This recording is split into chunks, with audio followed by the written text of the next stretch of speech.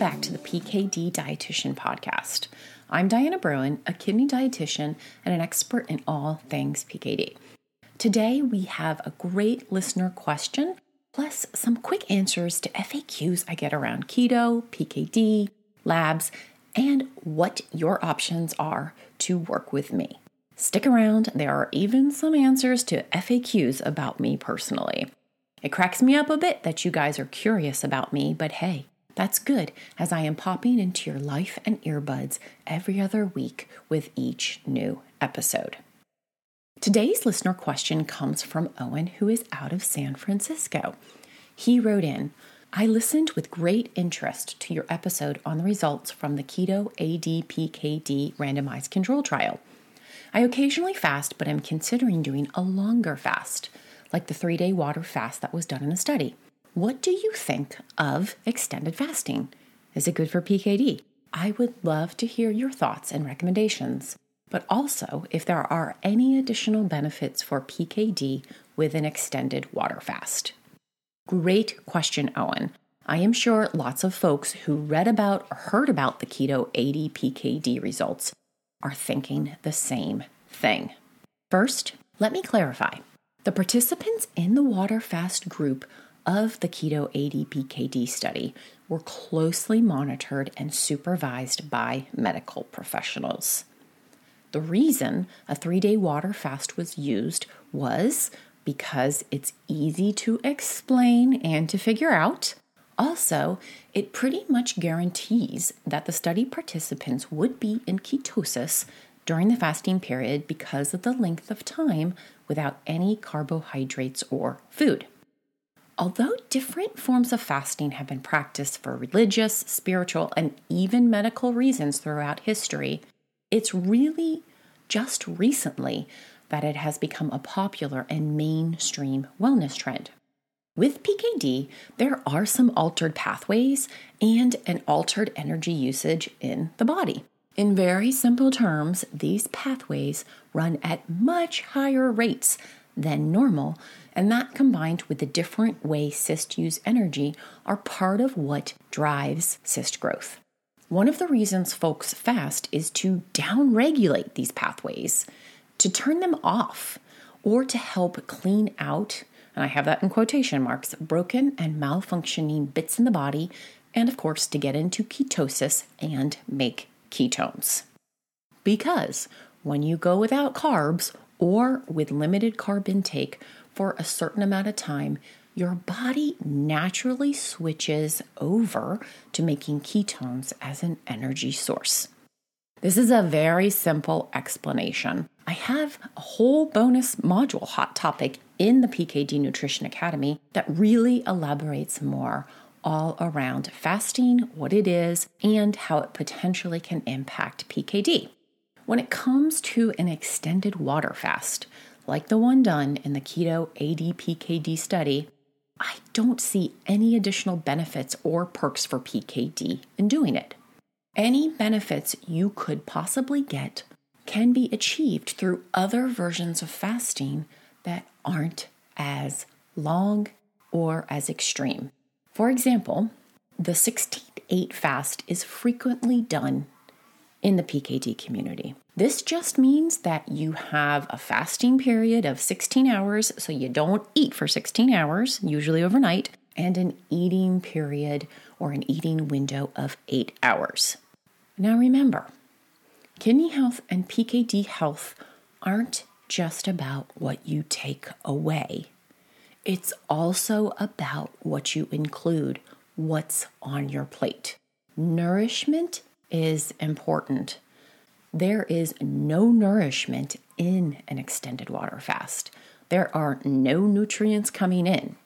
Undernourishment is just as bad as overnourishment for your kidneys and for your PKD health. Again, let me repeat that. There are no nutrients, including essential nutrients, coming in during an extended fasting period. Plus, there are other risks related to extended fasting. For example, low blood sugar, and this can happen especially if you are on metformin or other diabetes-related meds. Low blood pressure can happen too, especially if you are taking blood pressure meds, which a lot of folks in the PKD community are.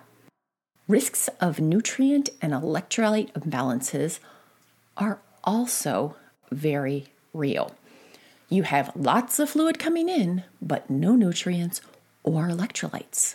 So there is a risk of low sodium in your body, which is called hyponatremia, among other risks. Meds that are commonly used with PKD can also impact how you feel during and respond physically to a fast. As you can see, it's a bit more complicated than eat or don't eat. My advice is it's best to talk to your medical team before trying any type of fast and to stop if you experience any of the symptoms that I mentioned.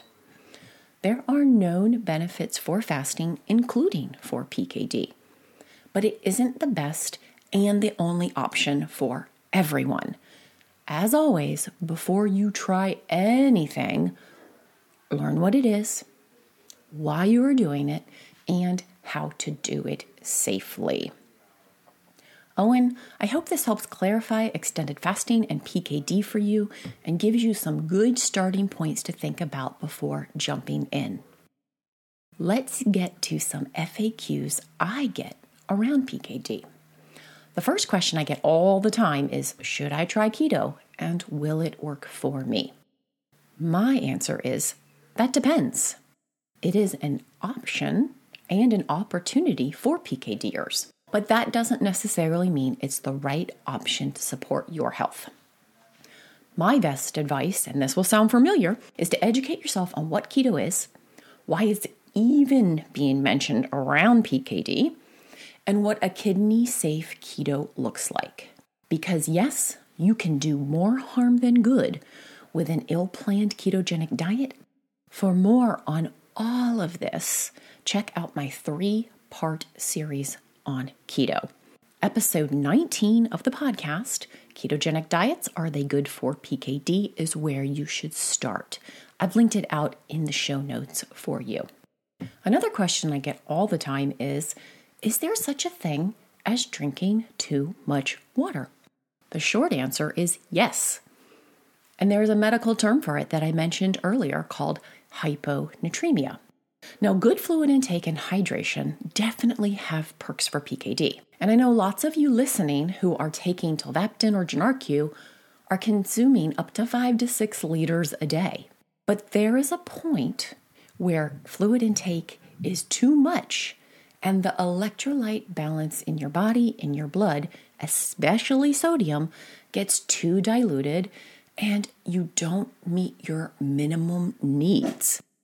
Because don't forget that sodium is actually an essential mineral. Your body needs it to function. And when you have too much hydration or that low sodium in your body, that can come with all kinds of side effects. The more common ones are muscle cramps or fatigue and even headaches.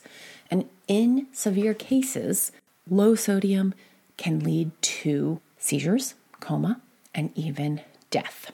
And that is the point where someone is having too much hydration. In general, 3 liters a day isn't too much. But know this, with lower kidney function, so a lower GFR, some folks do need to restrict their intake, that is to limit how much they are drinking, because their kidneys aren't getting rid of excess fluid. Their body holds onto it. If you are not sure if you are drinking too much or not enough, talk to your doctor or your dietitian. They will be able to give you a personalized prescription for your water. If you're interested in learning more about hydration and how much is good for PKDers and even how tolvaptan works, check out the blog I have linked out called What is a Good Fluid Goal for Polycystic Kidney Disease. Piggybacking the question about hydration is another one that I get all the time, and I get asked, does the sodium in labs show that I'm doing a good job limiting my salt intake? Surprise! Guess what? It doesn't. Your sodium lab value doesn't speak to how much you are consuming, but more to your hydration status. And in general, if your sodium levels in your labs come up as too high, you are dehydrated. And if they come up as too low, you are overhydrated. In my experience as the PKD dietitian, you guys are master hydrators. And I do see some lower sodium labs. Most of the time, there is no issue, there is no concern, but I definitely keep an eye on it with folks and we figure out their right fluid balance. And sometimes, especially for folks who are doing ketogenic therapy, I ask people to intentionally salt some of their food. That's right, you heard me correct. I have asked people to add salt. Plant-forward ketogenic therapy generally cuts out all processed food and is whole food based. This is a good thing. That, however, means that very little sodium is coming in because most of the sodium that we get is from processed foods. So if you combine this with someone who never adds salt to anything, because that's the PKD way, there can be some problems. And mainly, I see muscle cramps and fatigue. Plus, this is when often their labs regarding sodium border on being too low. We don't go wild and crazy, but we are intentional to meet their needs because no sodium is not better than low sodium.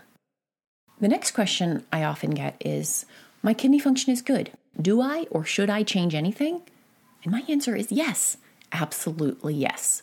What you do now and the lifestyle habits you put into place will impact you for the rest of your life. And they will also impact your PKD progression too.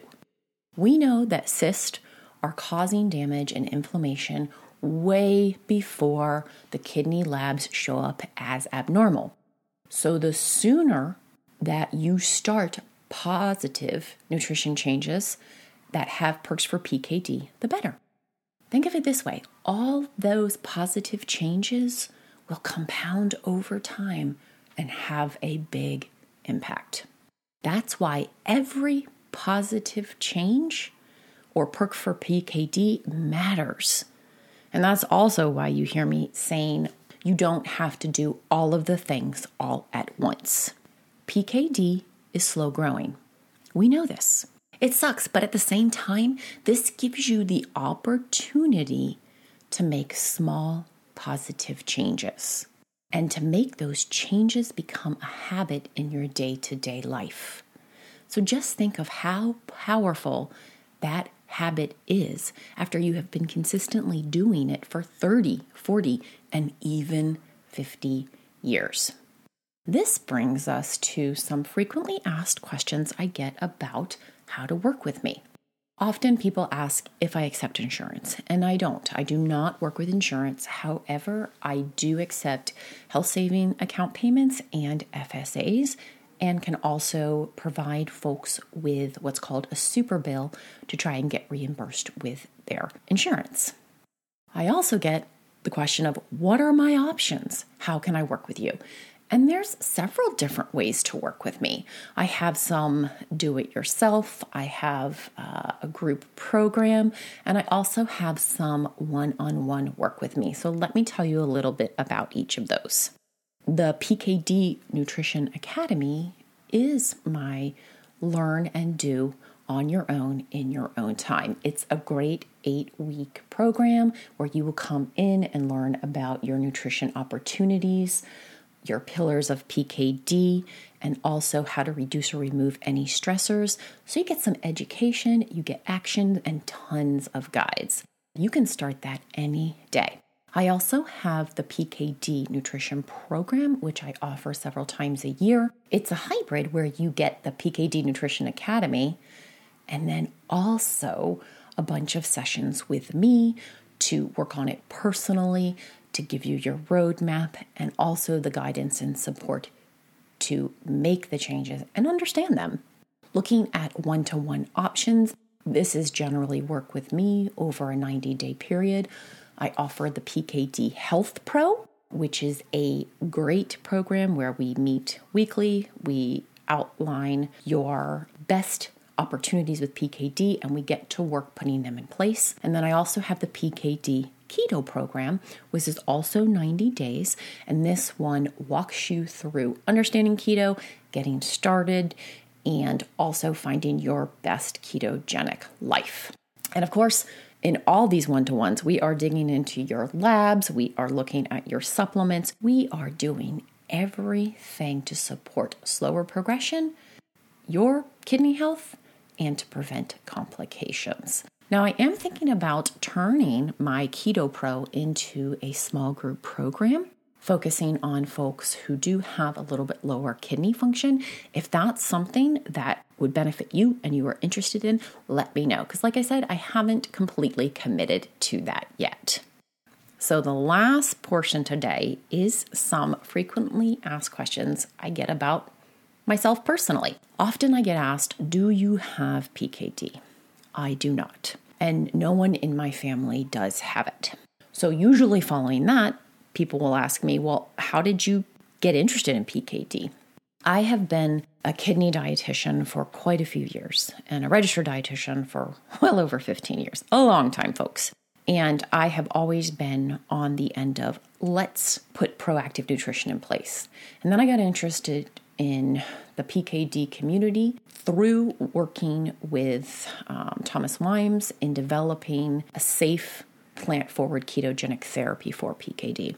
And the more that I got to know the PKD community and the more that I dug into everything we know about nutrition and outcomes and saw how it wasn't being shared or supported for PKDers like yourself, the more I became a little bit heated and also decided that I wanted to be the person who spoke to this, who shared it, and helped support you in being healthier. That's how I evolved. And if you would like to know more, a little bit more in detail of how I became the PKD dietitian, I've linked out episode 14, which goes a little more into that. And I got to say, I love it. I love it because I get to work with you guys. I also get to dig into the science of stuff and educate a lot of other dietitians on the opportunities that we have to help. So you might have heard me say I only work with about 10 people at a time. And so I get asked why I don't work with more people. The work that I do with each person is very in-depth, and I put a lot of my life mojo into it, but also to make sure that the PKDers I'm working with are supported, they get everything that they need to succeed, and I am showing up 100% every single time that I have a session with them. And I have found that this is the number that enables that. That's also why I have group programs, so I can help more people and give access to better information. And last but not least, a lot of you have been asking, how am I doing and how are my ankles? And if you're new to the PKD Dietitian podcast, just a little rewind. I took an epic fall this past summer and broke both of my ankles. After that, I was bedbound for about 2 weeks and housebound for about 3 months. I'm doing better. Thank you so much for asking. I've been slow to heal. My bones are healed now, but there are some other problems. I'm actually in physical therapy, essentially relearning how to walk. As you guys know, when one part of your body is off or injured, it can affect many other parts. And so that's where I am. I'm working on my strength. I'm working on supporting my health and really doing everything I can to ensure a better ambulatory future for myself. It's not easy, folks, but definitely making progress there. That's it for today's episode. I hope you found some valuable tidbits in it and also learned a little bit more about your options for working with me. And if you have a question or topic you want covered, send it my way. I guarantee if you are confused or interested in something, that other folks in the PKD community are too. And until next episode, happy and healthy eating.